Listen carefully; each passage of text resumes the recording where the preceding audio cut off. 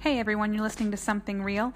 Like I said in the last episode, we're doing something a little different with our formatting this week and for weeks to come, and I'll mention it again in this episode you're about to listen to.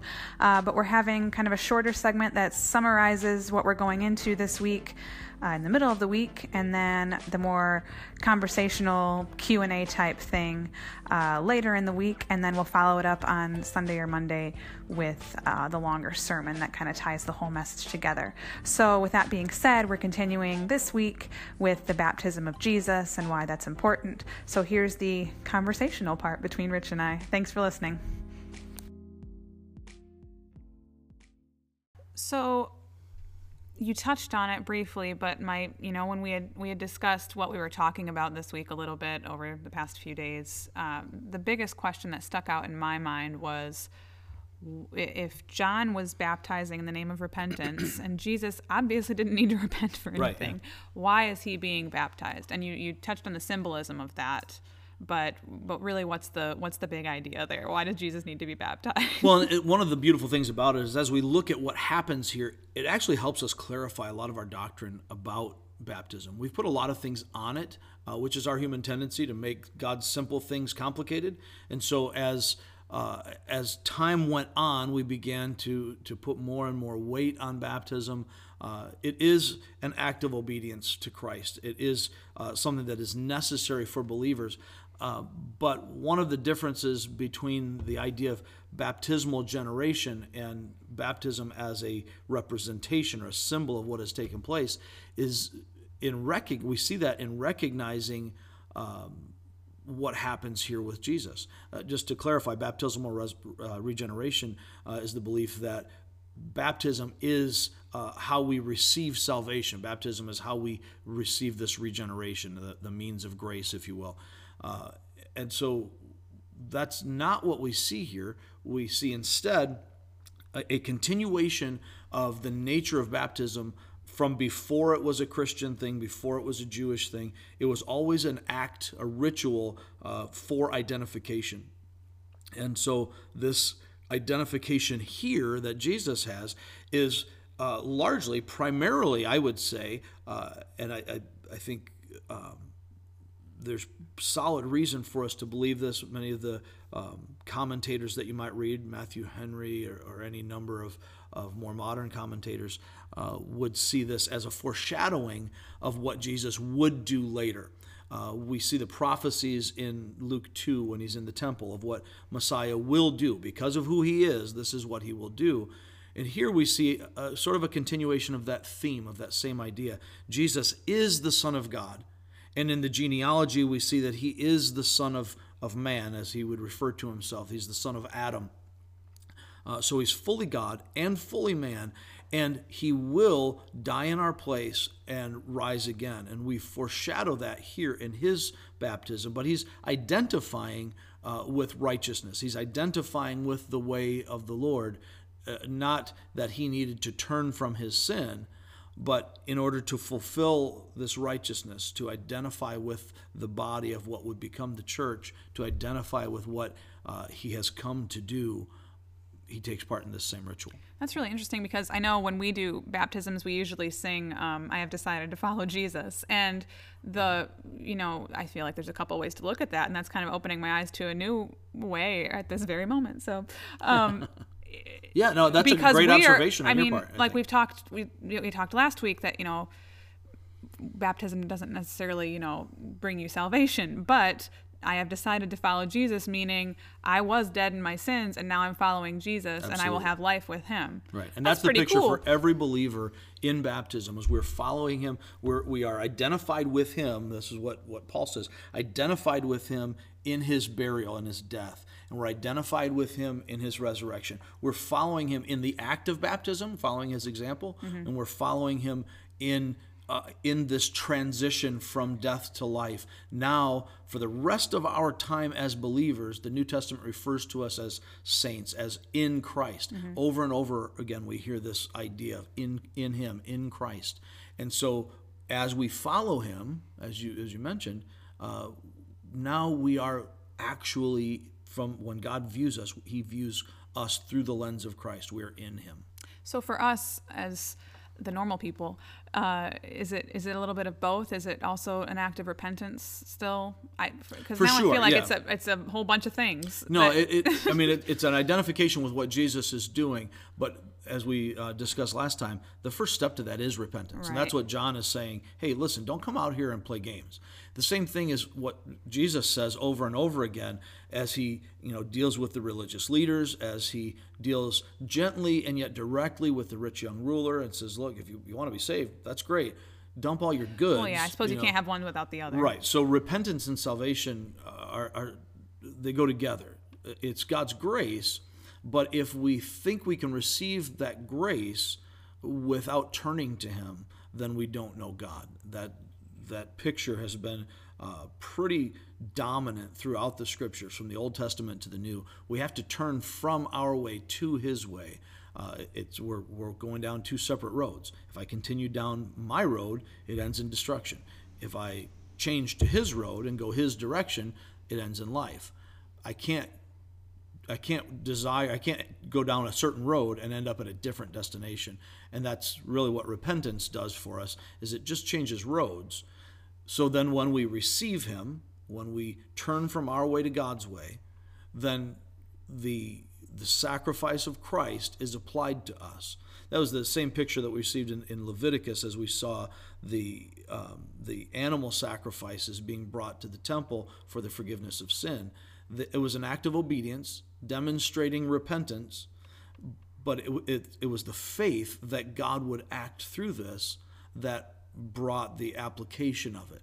If you were to go through the motion and do those things without having that faith, that trust in him, not relying on his act of forgiveness, then that was an insufficient sacrifice. And God spoke very clearly about that through the prophets in the Old Testament.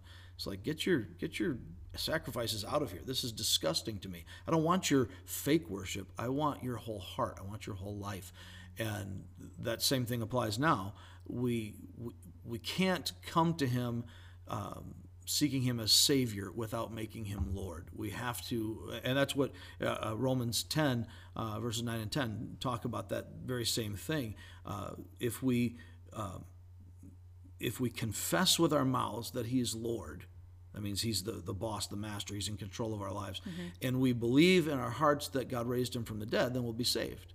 It's both. It's that surrender of my life to him, making him my master, and believing that he is who he said he is, so that I can receive him as my Savior.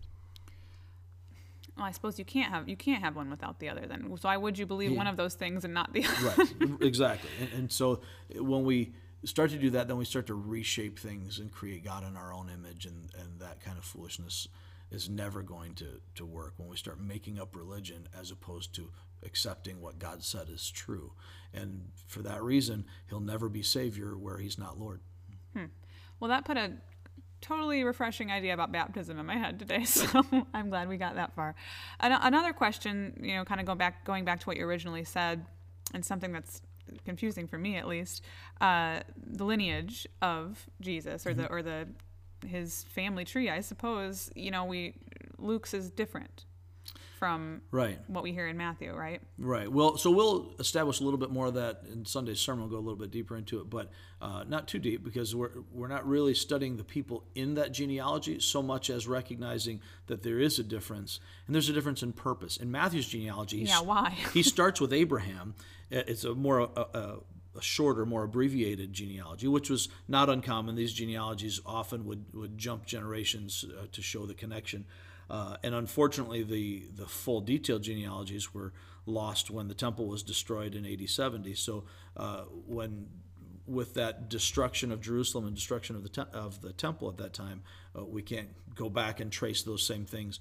But what God has preserved for us are these genealogies with a point that we see in the Scriptures. Not uncommon for Jewish genealogies to be done this way, but Luke's is a particularly uncommon thing. Different purpose. So, as I mentioned, Matthew goes from Abraham down to Jesus through the line of David, and Luke goes from Jesus all the way back to Adam. There's a difference in purpose. Matthew is looking to establish that Jesus is legally qualified to be the Messiah. So he goes back through Joseph, his legal father, to show that he has a legal right, his foster dad, if you will, to show that he has a legal right to the throne through David's line. And it traces it back to Abraham, through whom God promised all people would be blessed. So that's his purpose. That's why he goes to there. For Luke, his purpose here is, having just established the deity of Christ in this baptism narrative, now he goes back through Mary. He starts with Heli or Eli, who was not Joseph's father, but Mary's father, and traces back through her lineage, through Nathan, son of David, and goes all the way back to Adam to show that Jesus, in his natural blood heritage, is fully human. Goes all the way back to that first man. And Paul would refer to Adam, the first Adam, and Jesus as the second Adam. And so Jesus, being fully man and fully God, was uniquely qualified to be able to bridge the gap between us, to take our sin and bear it for us to make us right with God. So, I mean, because it would be easy, I guess, to say, well, these are two different things, but they both serve a separate purpose. Yeah, and the important thing also to remember but is a dual purpose at the same time. It is for a purpose. There is a reason for each of these differences, but we don't have to resolve every uncomfortable or difficult thing for our salvation. But that's kind of cool, because it kind of does. Good to see. Yeah. It kind of does resolve it, because you say he is this and he is this. And again, with all of our, whenever white. we're looking at these understandings of Scripture, we need to take into account what we're looking at. What's the purpose of the writer? What's the genre of the writing? And here we're looking at a biblical gospel narrative. But as we look at the Psalms, we read them differently than we might the epistles, the letters. And we read those differently than we might a historical text, such as a gospel narrative or an Old Testament history. So we got to take those into account. What is the author's purpose, the authorial intent? So who's he writing to? Why is he writing it? Luke's purpose is different than Matthew's. Right. So his approach is different than Matthew's. He's writing to establish a different thing to a different group of people, and I it think works. It's also who he is. We're It's talking who he about who is. he is Right. who you are is what you do. And, in this first episode of this series, we talked about, Luke Nye, the science guy. Right. And so going at it from a science-based he's tracing back the man line. Right. And that seems more like something a doctor would do to me, rather than Matthew tracing back yes, he is qualified to be the Messiah. Sure. And how can we say that this is different? Well, he's pointing out, he makes it very clear, he was the son, so it was thought, of Joseph, pointing out that while Joseph is his legal dad, he's not Jesus. He's not his sire, his legal father. He didn't beget Jesus. And it would be uncommon to cite a female here in the genealogy at the time, so Mary's name isn't mentioned. He's reckoned through Joseph. However, he shows Mary's line to establish the humanity of Jesus. Why wouldn't Mary be mentioned? It was the typical social norm as you were going through these genealogies. Females weren't it was reckoned through the man, and so they would use the male names. Matthew, however, does some unusual things and includes females, 4 females, if I'm not mistaken, in his genealogy. If we were doing a series on Matthew, I would know that beforehand. But anyway, he does an unusual thing in including them for his purpose. Luke does not, because normally in genealogies it would be reckoned through the father. But we're assuming that that's her line. Right. Yep. So we start with her father, Joseph's father-in-law, and then work backward from there. Okay. Well, that's a lot I feel like there's a lot of that's been clarified for me today. So that's really good. Well, good. And we're just going to get deeper into this on Sunday, right? So indeed, yeah. We'll take those same concepts, develop them a little bit more, and look at the applications. What does this mean then? If this is the case, if these truths that we see here, that we hold to be self-evident, if that's all what it is, then what does that mean for us in living our life today? Well, there's still, I think, a lot to be unpacked about the whole idea of baptism too, and what it meant for Jesus to do that. I know, again, we talked about in regards to the baptism of Jesus, the Father's words, "This is my Son in whom I am well pleased," what does that mean for us today? And that's really where the rubber meets the road as far as our daily living. When we're going forward with this, what does it mean to be in Christ? Mm-hmm. What is the power of that identity in our daily experience? And so we'll develop that a little bit. All right. Well, then stay tuned and be sure to listen in on Sunday. We're going to try to do things a little bit differently with our formatting. With 3 episodes through the week, we'll have a shorter one and then kind of a medium-sized one and then our longer sermons on Sunday. So hopefully everybody can find something that works with their listening preferences. So be sure to listen on Sunday and we'll catch you next time.